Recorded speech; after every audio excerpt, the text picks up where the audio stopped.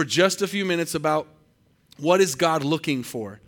What is God looking for? And as I begin to think about how God looks at us, there's a verse that came to my mind in 1 Samuel chapter 9, verse 2.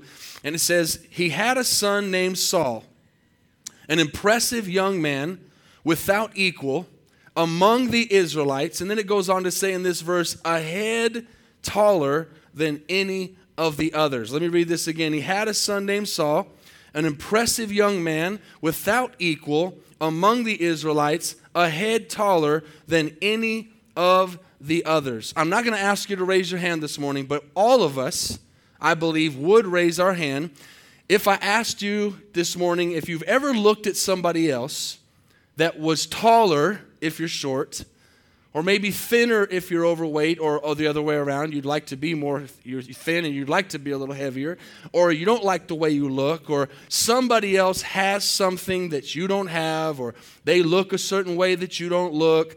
All of us, I believe, would say, yep, that's me. I do that. I look at other people and I think, man, I wish I had their body, or I wish I had their face, or I wish I had their family, or I wish I had their things. We have that kind of inside of us, amen? We have that desire that other people have, things that other people had. I also wonder how many of us have ever stood in front of the mirror and looked at that mirror. And as a matter of fact, it's kind of a dumb question because most of us would say this, because I would say very few of us here this morning are looking in our physical bodies like we would like to look. I doubt very, very seriously that very many people woke up this morning and were looking at the mirror and thinking, man, whoa, man, I'm telling you, I should be on a magazine. I mean, I just doubt that anybody did that. Now, one thing is being confident, you know. I say stuff a lot of times around my wife and daughters. That's why she's laughing so much. But it's just for my own confidence, amen. I don't really think I'm that handsome or anything, but if I don't get compliments from somebody else, you got to compliment yourself, right? Say, man, I look good, you know. And so you got to keep up your self-esteem. But I doubt that anybody was like, wow, I need to stop working out so much, you know. I need to eat more or whatever. But when we look in the mirror, there's a thing and an appearance that we look for in our physical eyes. And all of us are that way. And I thought about Don Knotts. How many of you ever know who Don Knotts is? From Andy Griffith. In a bunch of old shows. He was Barney Fife in the old Andy Griffith show. And he made a statement one time after one of his movies. He said, what I need is a body transplant. Right? Some people are like, I need a body transplant. So we begin to think of the exterior. Don't we live in that kind of a day today? That everything is appearance and everything, except if you go to Walmart. Then it's not. Then it's kind of the other way around, right? So if I go to Walmart, I'm going to put my pajamas on, and you know that's the other extreme. But everything's about appearance. We have lots of screenshots, lots of snapshots, lots of selfies today, amen. Everybody's posting things. And then we have the advantage of filters. See, if you don't look good, you just spend a few minutes on there and change the lighting a little bit, brush your face up a little bit, all kinds of stuff that you can do to look good, amen. I know nobody does that here. But I began to think about some of the cultural things, okay? Just stay with me here for a second, that people think are beautiful or neat or important. So I read some things. For example, in Africa, now remember Africa has lots of countries. There's certain tribes that think a beautiful woman is one whose lower lip has been stretched out to 12 inches in diameter. Have you ever seen those pictures? Right? They got it's like a plate from their lip. And that to us looks absolutely crazy. And then there's other ones that have the real long stretched out earlobes and things hanging there. That's because they think that looks cool, I guess, or pretty. And that seems crazy to us in our culture. Although some of our people in our culture have grabbed onto that, right? And starting to put those big old gauges in. And if you're thinking about getting a gauge this morning, don't. Because you will eventually look like Dumbo. Because those earlobes will not go back. That's one of the parts of the body that doesn't grow back. So if you do, you might want to think about what you're going to look like when you're 60. Amen? And so these are certain things that our cultures do. I was reading about the Mayan Indians. They have a thought in their culture that a beautifully long, elongated head is beautiful. And so when a baby is born, while the skull is still soft and pliable, they take two boards and put one on each side, squeeze it together and tie it up, and until it gets to a place where their head actually, as it grows up, and their heads are long and elongated. That to them is a beautiful thing. Another one is the Asian culture. Maybe many of you have seen this picture where they got the really, really long necks. Have you ever seen that? And they got all the rings. It says in their culture that at the age of 2, they begin to wear neck coils around their neck. And that length of that coil can get up to as many as 20 turns. And so like their neck actually grows almost like a giraffe. It says the weight of the coils will eventually place sufficient pressure on the clavicles to cause them to deform and create the impression of a longer neck. In their society, they think that that is beautiful. I began to think about the last 100 years. You know, there was a time, now it seems like all the models are super skinny, right? They got to be super skinny and not have an ounce of fat. There was a time when men liked a little meat on the woman's bones. They were a little bit heavier, and that was pretty. There was a time, believe it or not in our day, but where ankles were sexy.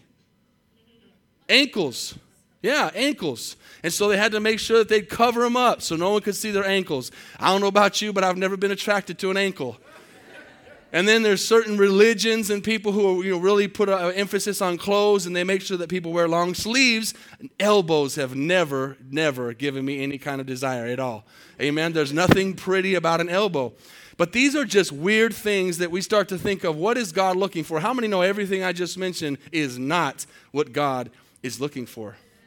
God looks for something totally different in us, and I want to look at that this morning in 1 Samuel chapter 16. Now, we know that obviously that's not what God is looking for, those things that I mentioned, but what is God looking for? Sometimes we think, God, are you looking for talent? God, are you looking at my ability? God, are you looking at me more because I can sing good? God, are you looking at me more because I have money? God, are you looking at me more? And all these things we can put in. But I want to show you some things this morning from the Word that I think are really important. And right before we read 1 Samuel 16, everybody knows that we've got the Bible verses on the screen. I want you to look at this Micah chapter 6. And then I'm going to give you a few things that God is looking for. It says here in this scripture that He has shown you, O man, what is good. And what does the Lord require of you? So how many like when God answers a question directly? Like I love when I have a question and I get a direct answer. I don't like, maybe this, maybe that. Just tell me exactly what it is. So I say, God, what are you looking for? Micah says, what does the Lord require of you? But to do justly, to love mercy, and to walk humbly with your God. Now, if you begin to read those things right there, how many know that being just and being merciful and walking humbly are absolutely 100% contrary to who we are? That's not our natural person. That's not what we wake up in the morning feeling like. We don't wake up in the morning and say, man, I cannot wait to love somebody this morning. I cannot wait to be just. Man, hurry up time. I got to go be just to somebody right now. I just have this desire to be merciful to somebody this morning. Man, I just can't wait to be humble. We don't wake up that way. But that's what God is looking for.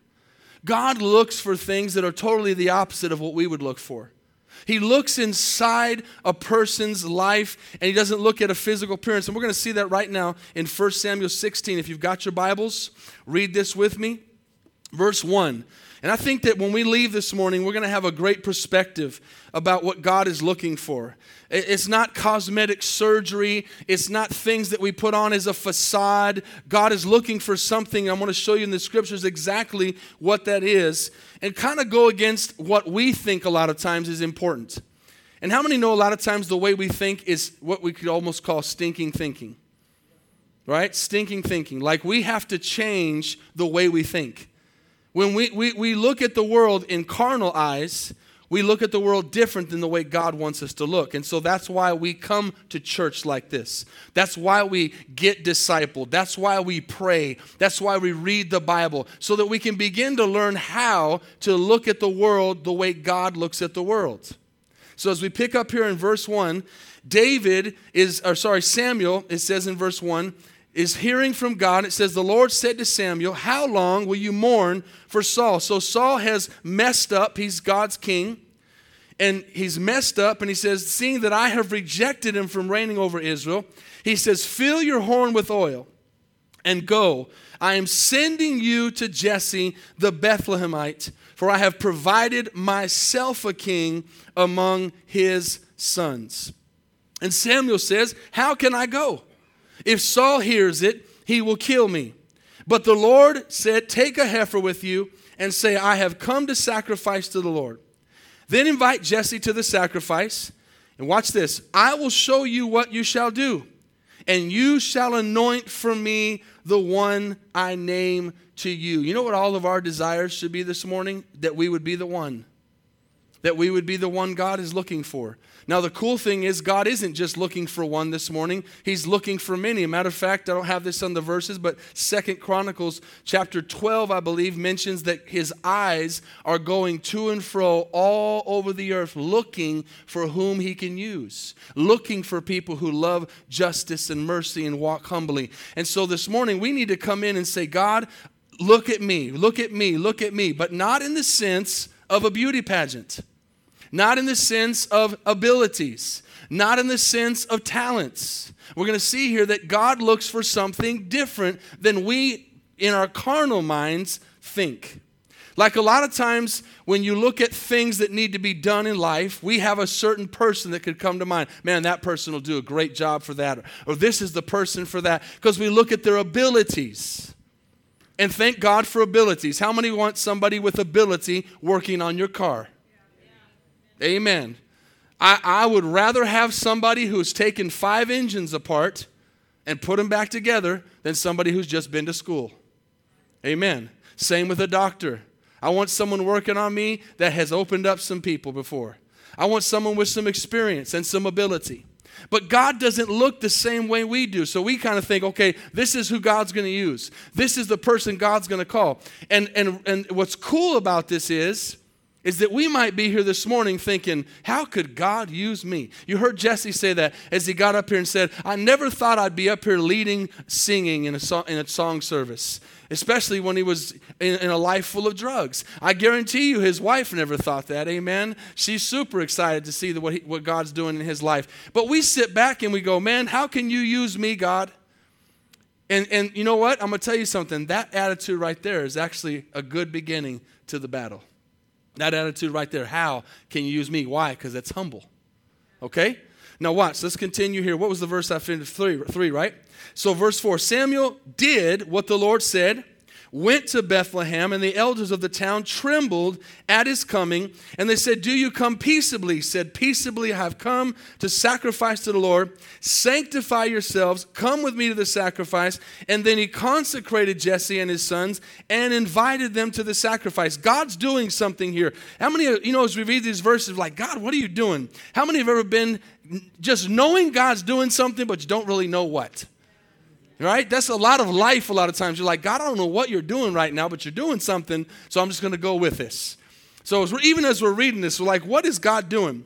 So verse 6 says, so it was when they came that he looked, this is Samuel looking, at Eliab and said, surely the Lord's anointed is before him. So right here in verse 6, we see this, and here's the thought, just in case you haven't followed this yet.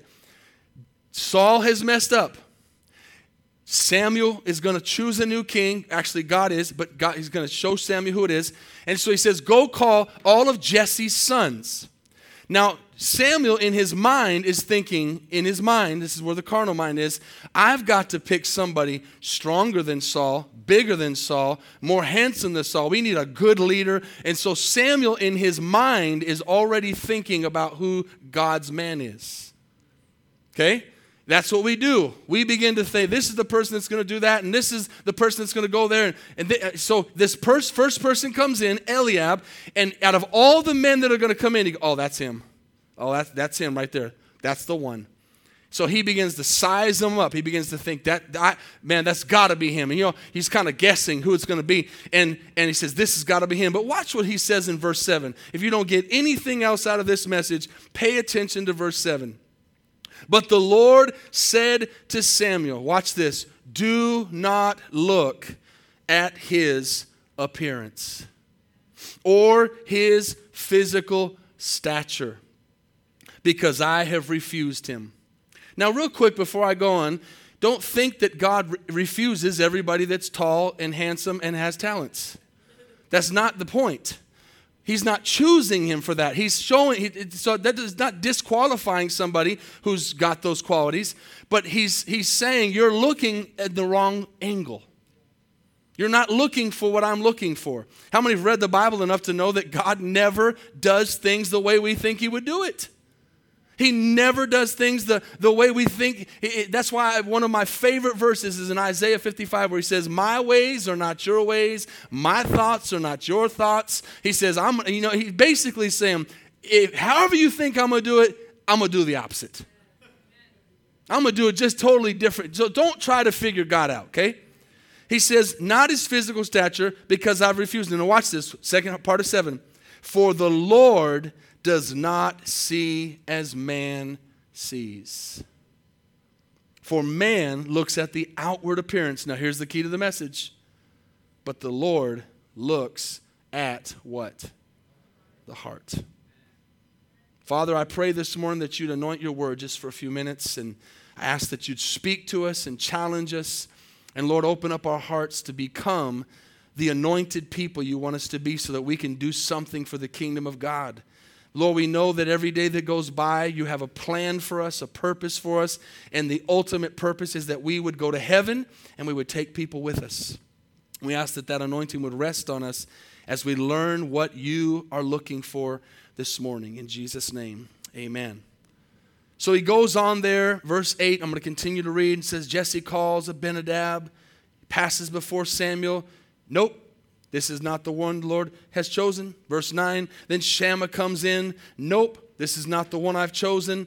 And then Jesse made 7 of his sons pass by. So 7 qualified in the eyes of a man walked by. And Samuel says, the Lord has not chosen any of these. Is this all you got? And he basically says in verse 11, Samuel says to Jesse, are all the young men here? And then he says, well, there remains yet the youngest. And watch this. If you have your Bible there, if you underline things or highlight things, or if you have it on your phone, highlight this, underline this. This is so powerful. He says right here, there he is keeping the sheep. Pay attention to that. Keeping the sheep. So he is what number one that I want you to write down this morning is doing for God to look for. One thing God is looking for is action. Action. He's looking for action. How many know that saying is so cliche but so true? Action speaks louder than words. Talk is cheap. These men were probably looking in the mirror, looking in their closet, doing whatever they were doing to look physically right, and they're trying to supposedly be in the position that God's looking for. But the difference is David is working. David is busy. He's out tending to the sheep. And so Samuel says to Jesse, bring him in, send him in, bring him in. We will not sit down until he comes here. So he brought him in, verse 12, and it says he was ruddy with bright eyes. And it does say he was good looking. It doesn't say he was ugly, but that's not what God was looking for. And how many know when you're doing the will of God, you look good? Amen? You look better when you're doing the will of God. All around, everything in life is better when you're doing the right thing. He says, arise, anoint him, for this is the one. How many want God to see you this morning and say, that's the one right there? Amen. That should be the desire of all of us. Lord, I want to be one of those. I want to be one of your chosen. And so he brings him in, and look at verse 13. He says, Samuel took the horn of oil and anointed him in the midst of his brothers. And the Spirit of the Lord came upon David from that day forward, and Samuel arose and went to Ramah. So I want us to look at just a few things here in the life of David that we can try to have in our own lives, that we should desire in our own lives. Number one was action. That I would be a person of action. When you are busy, God is pleased. Okay, now not just busy, but this is why I kind of throw this in there, why we try to teach you so much to stay active in your reading of the Word every day. This is why we try to teach you to stay in prayer. This is why we try so hard to say, hey, every time the doors are open at church, get to church. This is why we say, hey, let's be conscious about doing outreach. Let's be conscious about taking those Jesus cards and passing them out to people. Let's be active. How many know that if you're active in your faith, you're going to be strong?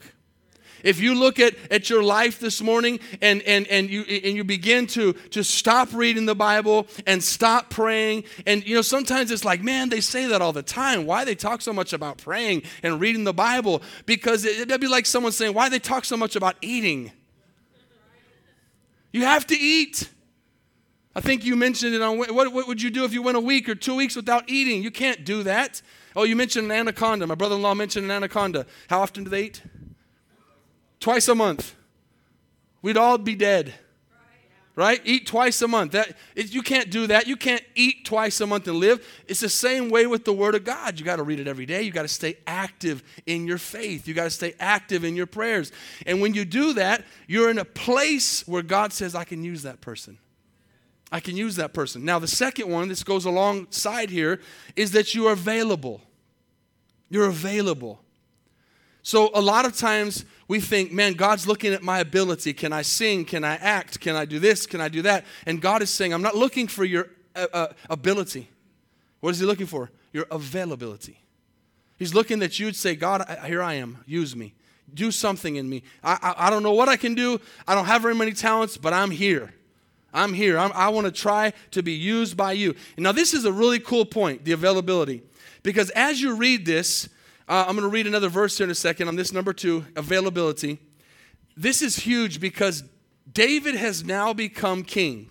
Okay? David has been anointed as king, and now he is what we would say the man. Okay? He's the man. He's the leader. He's God's man. Can you imagine? I mean, we all can get a little prideful if someone tells us we're doing something good or whatever. Can you imagine being God's man? Like directly straight from God, like, you're my man. That would be easily be a reason to have some pride. But watch what David does. He shows this availability here, and this is so important. And we saw this in Jesus, where Jesus said, I did not come to be served, but to what? To serve. Nobody ever gets to a place where they don't need to do anything anymore. Nobody ever gets to a place where they've arrived. They don't need discipleship anymore. They don't need teaching anymore. They don't need someone speaking into their life anymore. This is an interesting thing. Most of you know the story that as Saul began to make bad decisions, the Bible says that a spirit from God came upon him and would make him miserable. How many know that story? It would be tormented by the Spirit of God, and this is the spirit that comes upon a backslider. This is the spirit that comes upon somebody who, as we say, lets something get in their crawl.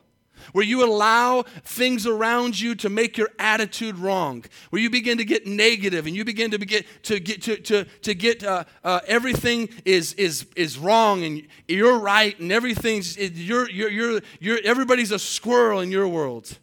It's just all about you. When we get that way, that's dangerous. But David, that's what Saul did. So David had this tormenting spirit on him so strong.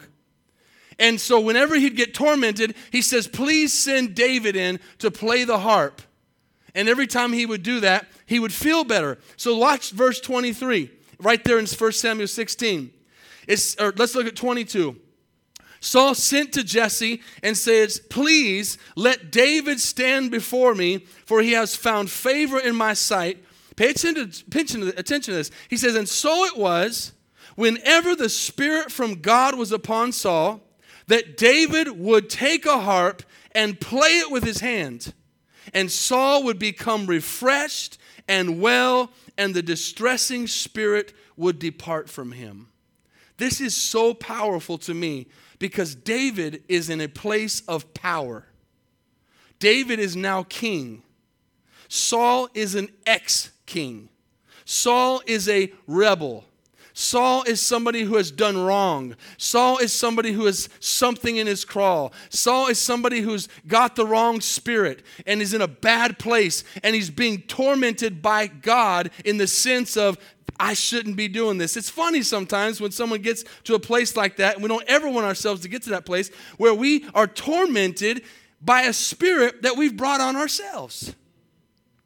Can I get a better amen on that? We've brought that on ourselves. How many know all Saul had to do was repent? All he had to do is say, man, my attitude was wrong.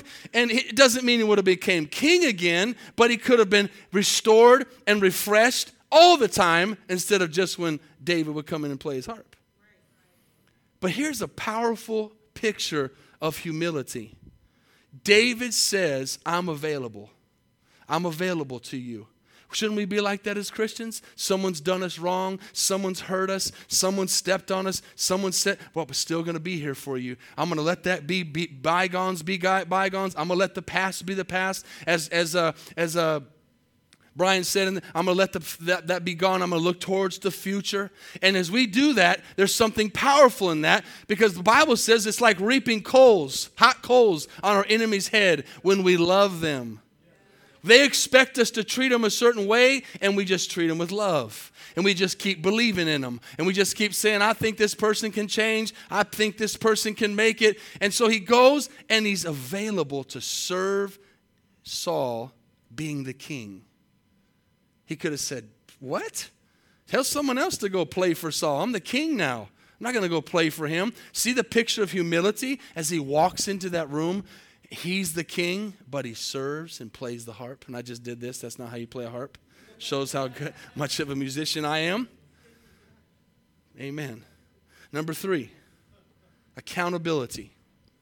Somebody tell me, stay there for a minute. Thank you for that one person. I'm going to preach to you, whoever that was. Stay there for a minute.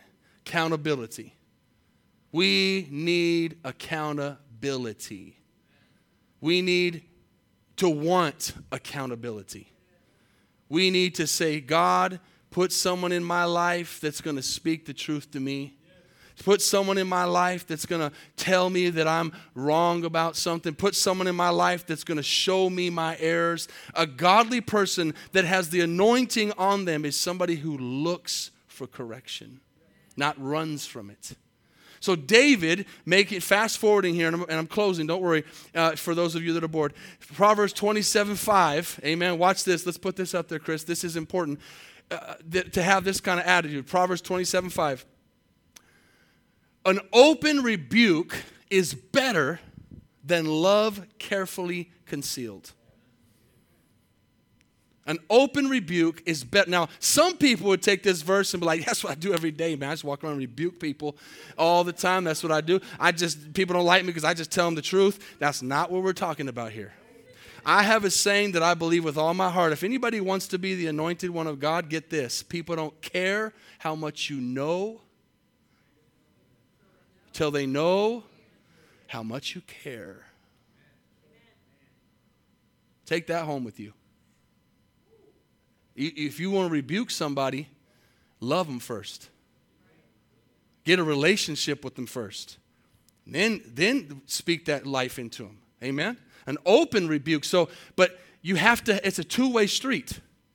You have to want to be able to be accountable, and you also have to be accountable. You also want people to speak into your life. You also have to speak into other people's lives. Can't give what you don't have. So this is important because David, how many know the story? David messed up. Bad. How many know David messed up bad? We know the end result here. We don't know what our end result is, although we know what God wants it to be. David messed up bad. In the following chapters, and here's the important thing, and I don't want to lose this point here, it's important. He goes from, and I'm going to close with this. He goes from, because time's not allowing me to go further. He goes from being active, which is number 1, to inactive. Watch yourself when you get inactive. Watch yourself when you start sitting back and doing nothing. Because when you become inactive, the devil becomes active. In the place where David was chosen, what was he doing?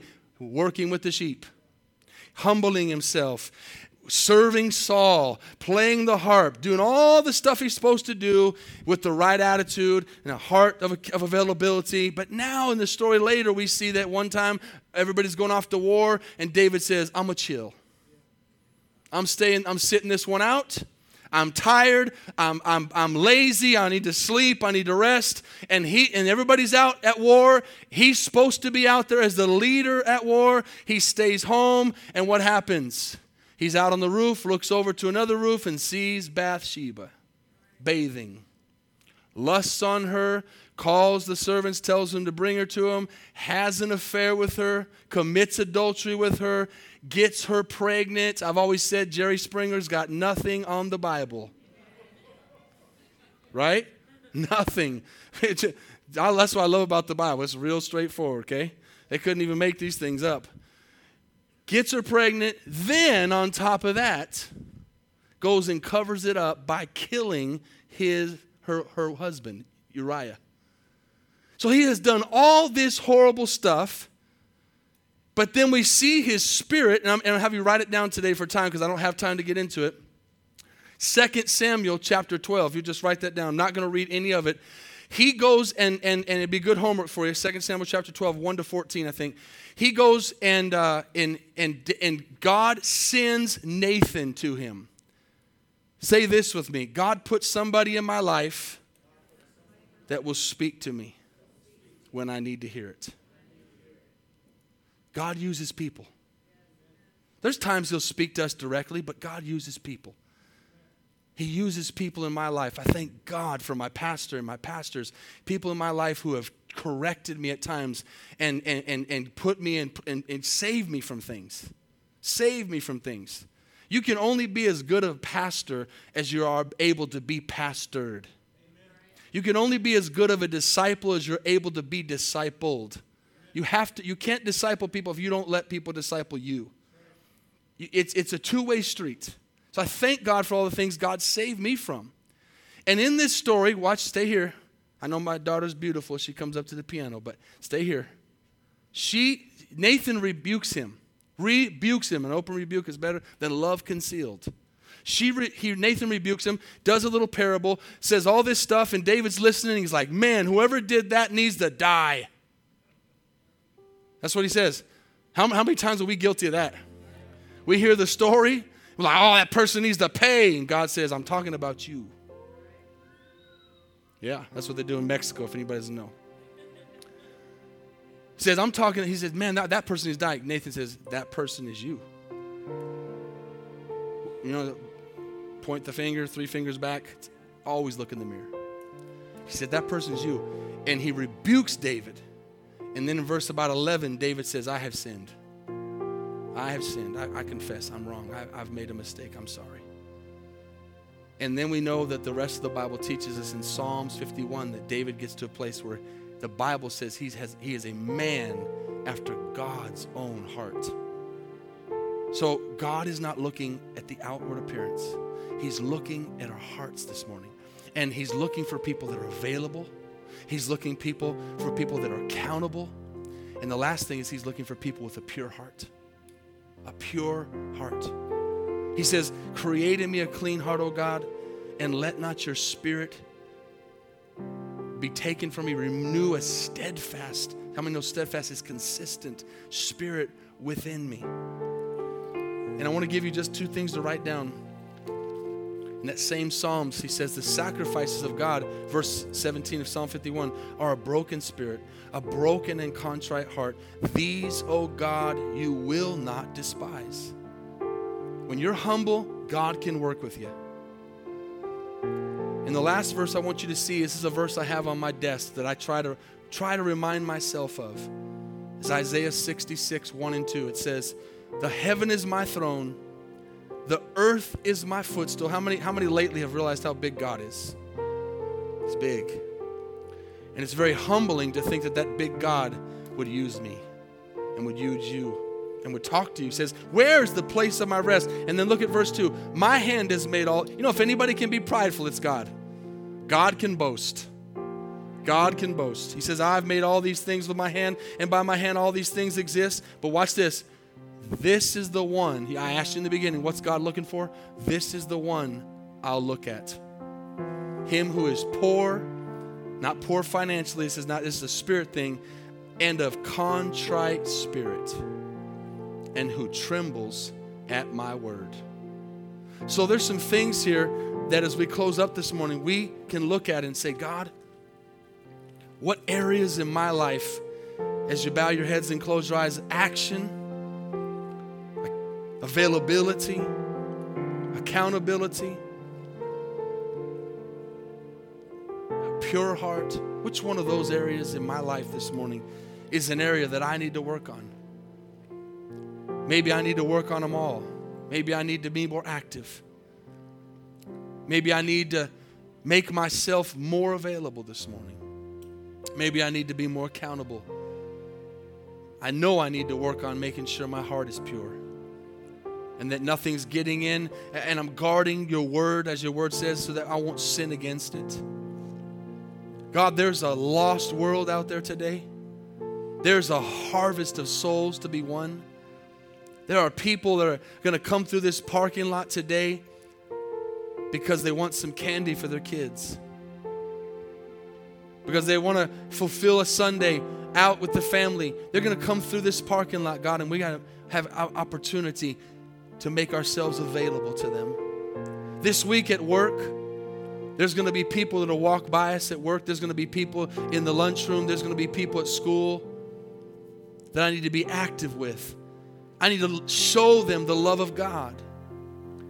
Father, I want your anointing on me this morning. I want your power on me. I want that oil that breaks the chains of bondage to be in my life. I want to be used by you, God. Father, create in me today a heart that's after God, like David. What a blessing to know, not that we can mess up so we can just go mess up on purpose, but that when we fail, when we fall short, you're able and just to forgive us of our sins. This morning, how many people all over this place, from front to back and side to side, may be listening to this message. You're here right now. God is working on you. He's speaking to you now. And inside of your spirit, inside of your heart, God is saying, you're not right with me. You're not right with me. If you died today, you would spend eternity away from me, not because I don't love you, but because you have rejected me and my plan for your life. I need to be Lord. If you're not with God, you're against him. He loves you this morning with an end and love that does not end. He'll love you all the way to hell if that's where you choose to go. But maybe you're here and you say, I'm tired of running. I'm tired of making the wrong choices, and today I'm coming home. Or today I've never said a sinner's prayer. I've never asked Jesus into my life and I need to be saved. How many would say, that's me? Just put your hand up all over this place and say, pray with me this morning, Pastor. I need Jesus. I need to be born again. Maybe you said that prayer at some time in your life, but you've been running and you need to come home today. Lord, I'm going to get things right today. Today's the day, the Bible says. I want to make everybody have the opportunity this morning to put Jesus first. Say, that's me. Just put it up and put it right back down. I need that this morning. Amen. God sees you, hands. God sees it. God sees it. Amen. Honest hearts. Amen. This is a decision you're making. You're saying, God, I need to change. Change me this morning. As we stand to our feet this morning, we're going to give you an opportunity to say that prayer. I want to ask right now, anybody in here that would be honest with God, listen, you can pray at your seat. You can come to this altar. We're going to sing a song for a few minutes. But this is the part of the service we take action. What we do for the next few minutes as we worship the Lord is we say, God, you spoke to me in an area of my life right there. I'm gonna deal with that right now. Just like when I said in the beginning, nobody here came this morning and said, man, I just got it together. No one's got it all together on all four of these things. There's areas that God is working on to be more active, to be more available, to be more accountable, to have a heart that's pure unto Him. So as we begin to sing, I'm going to open up the altars. Let's just take a few minutes, and we'll be dismissed in just a moment. And let's just spend a few minutes with God. Let's just spend a few minutes talking about these things with the Holy Spirit. Amen. And letting Him work on us.